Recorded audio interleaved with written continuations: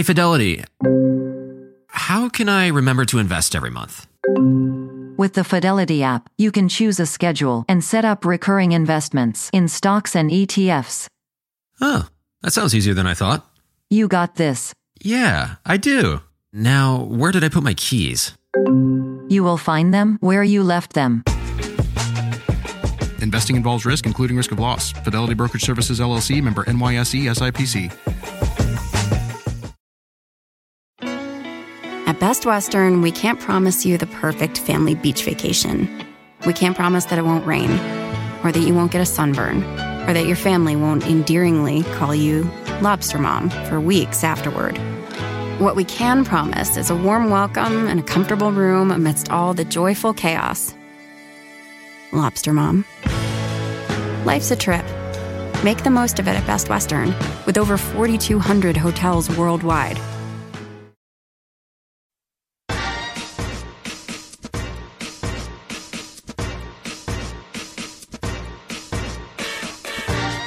Hey parents, you're listening to the Project Parenthood podcast. I'm your host, Dr. Nanika Kaur, clinical psychologist and respectful parenting therapist. Each week, I'll introduce you to the same respectful parenting practices that I use to help parents repair and deepen connections with their children. You'll get tips for cultivating more parental self-compassion, more cooperation from your kids, and more joy, peace, and resilience in your relationship with them. Happy Black History Month!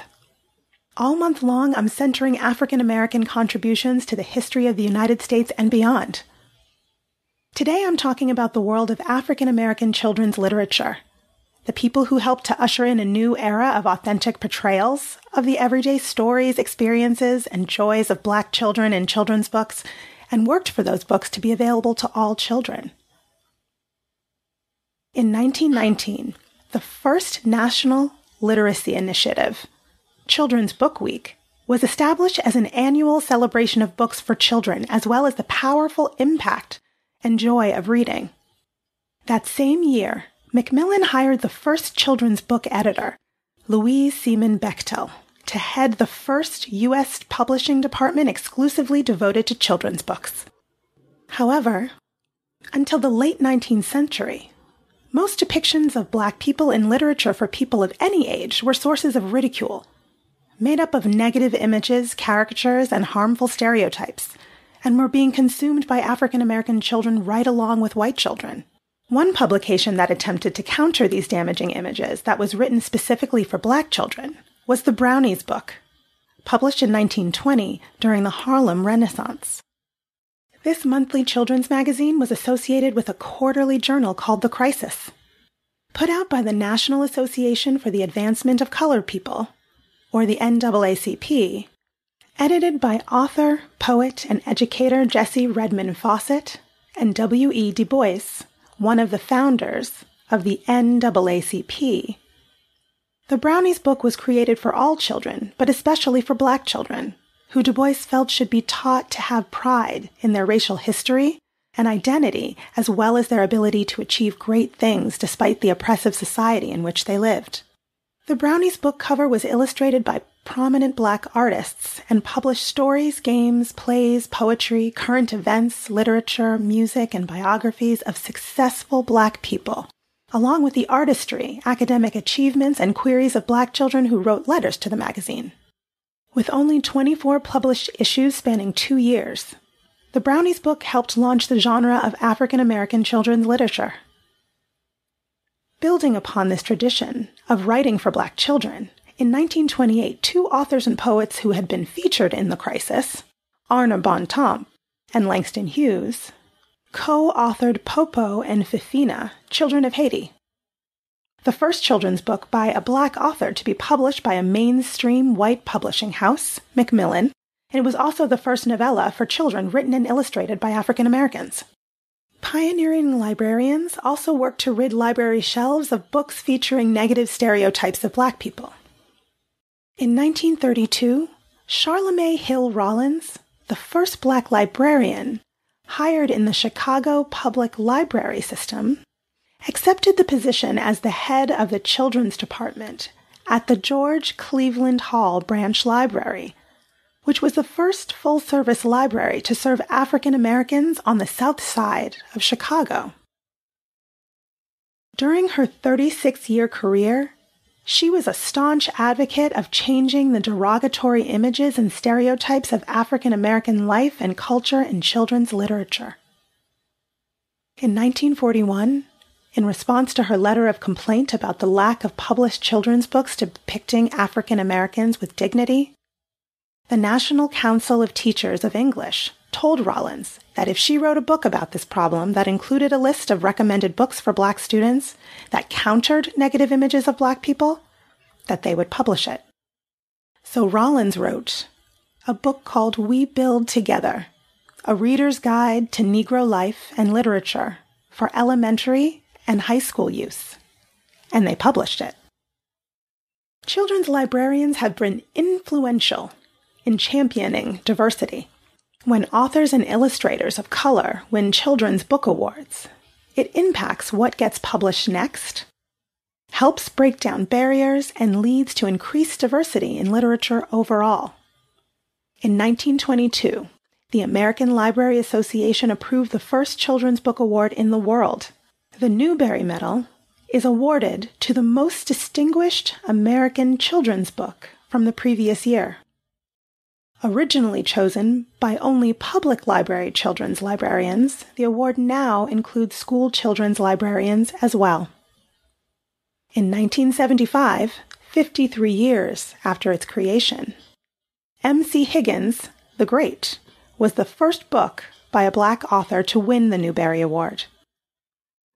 Written by Virginia Hamilton and published by Macmillan, M.C. Higgins the Great is for early middle school readers. In 1937, Frederick G. Melcher, who had originally proposed the Newbery Medal, suggested that there should be a similar award for artists creating picture books for children, and thus the Caldecott Medal was born. It would be 39 years before an African-American illustrator was recognized by this award, when in 1976, Why Mosquitoes Buzz in People's Ears, written by Verna Ardema and illustrated by Leo and Diane Dillon, won the Caldecott Medal. This book actually has special significance to me because growing up, my younger brothers and I listened to the vinyl version of Ossie Davis and Ruby Dee's narration of this book and other tales over and over and over again. Having lost the album somewhere over the years, I was pleased to be able to find a vinyl copy for my own child, who loves it just as much as we did when we were kids. It wasn't until 1969 when a group of Black librarians that included Charlamagne Hill Rollins formed to promote the creation of the Coretta Scott King Award. Named for Martin Luther King Jr.'s wife, the award recognizes outstanding books for children and young adults by African American authors and illustrators that depict the African American experience. In 2020, a graphic novel for middle schoolers, New Kid, by Jerry Craft, won the Coretta Scott King Award, becoming the first graphic novel to be awarded the Newbery Medal. New Kid chronicles the experience of a 12-year-old Black boy managing the culture shock of attending a predominantly white private school. Along with the everyday trials and tribulations of being an American preteen, the protagonist also experiences microaggressions, which are intentional or unintentional verbal, behavioral, or environmental slights that communicate derogatory, hostile, stereotyped, or negative attitudes toward historically marginalized groups. In the backlash to the global racial justice protests in the summer of 2020, following the murder of George Floyd, New Kid was, among numerous other books, accused of promoting critical race theory. It doesn't. It was banned in some school districts in Texas and Pennsylvania after parents protested, but the Pennsylvania ban was eventually overturned. Protesting parents, mostly white, argue that because the book depicts microaggressions, Craft is trying to convince children that systemic racism is real and that white people are horrible and privileged. Because of this, the argument goes, their children will feel guilty about being white, Thus, this book, and others like them, shouldn't be allowed to be read or taught in school. In a recent interview discussing the controversy, Kraft describes New Kid as a book he wished he'd had when he was a kid. In his youth, he mentally divided the local library into the general books and the black books.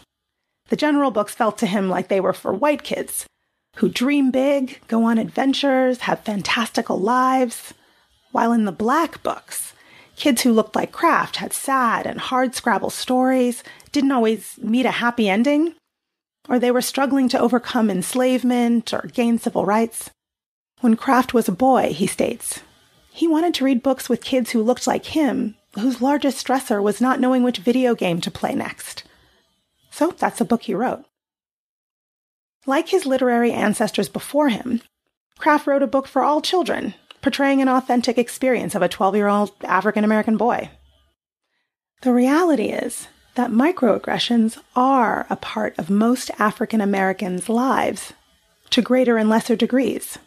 100 years ago, when the Brownies book was in circulation, African Americans in the children's literary world worked tirelessly to make sure that all children had available to them positive and realistic portrayals of African Americans to counter the distorted views of Black life in children's books at the time.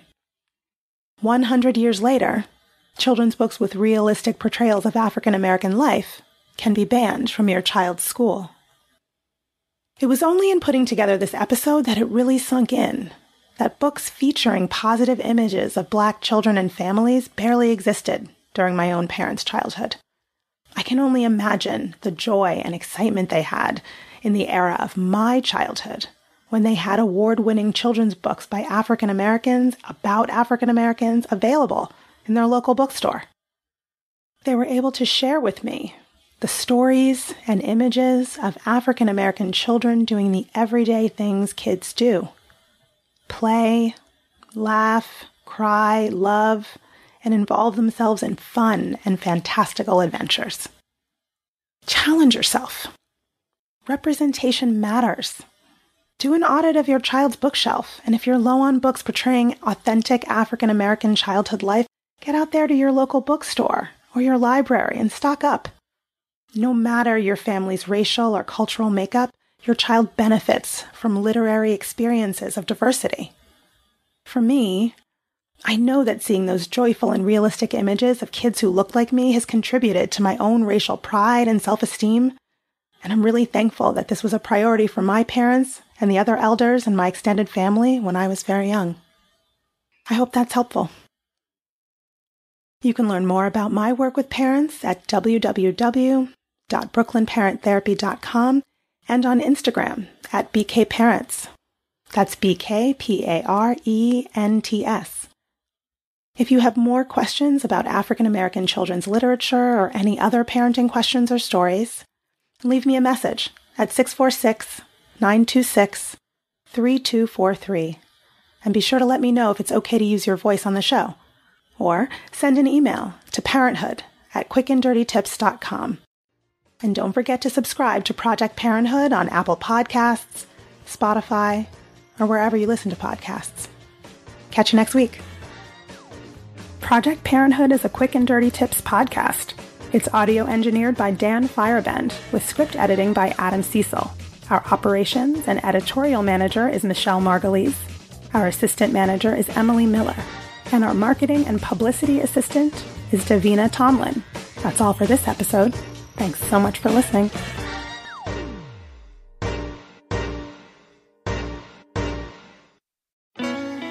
At Best Western, we can't promise you the perfect family beach vacation.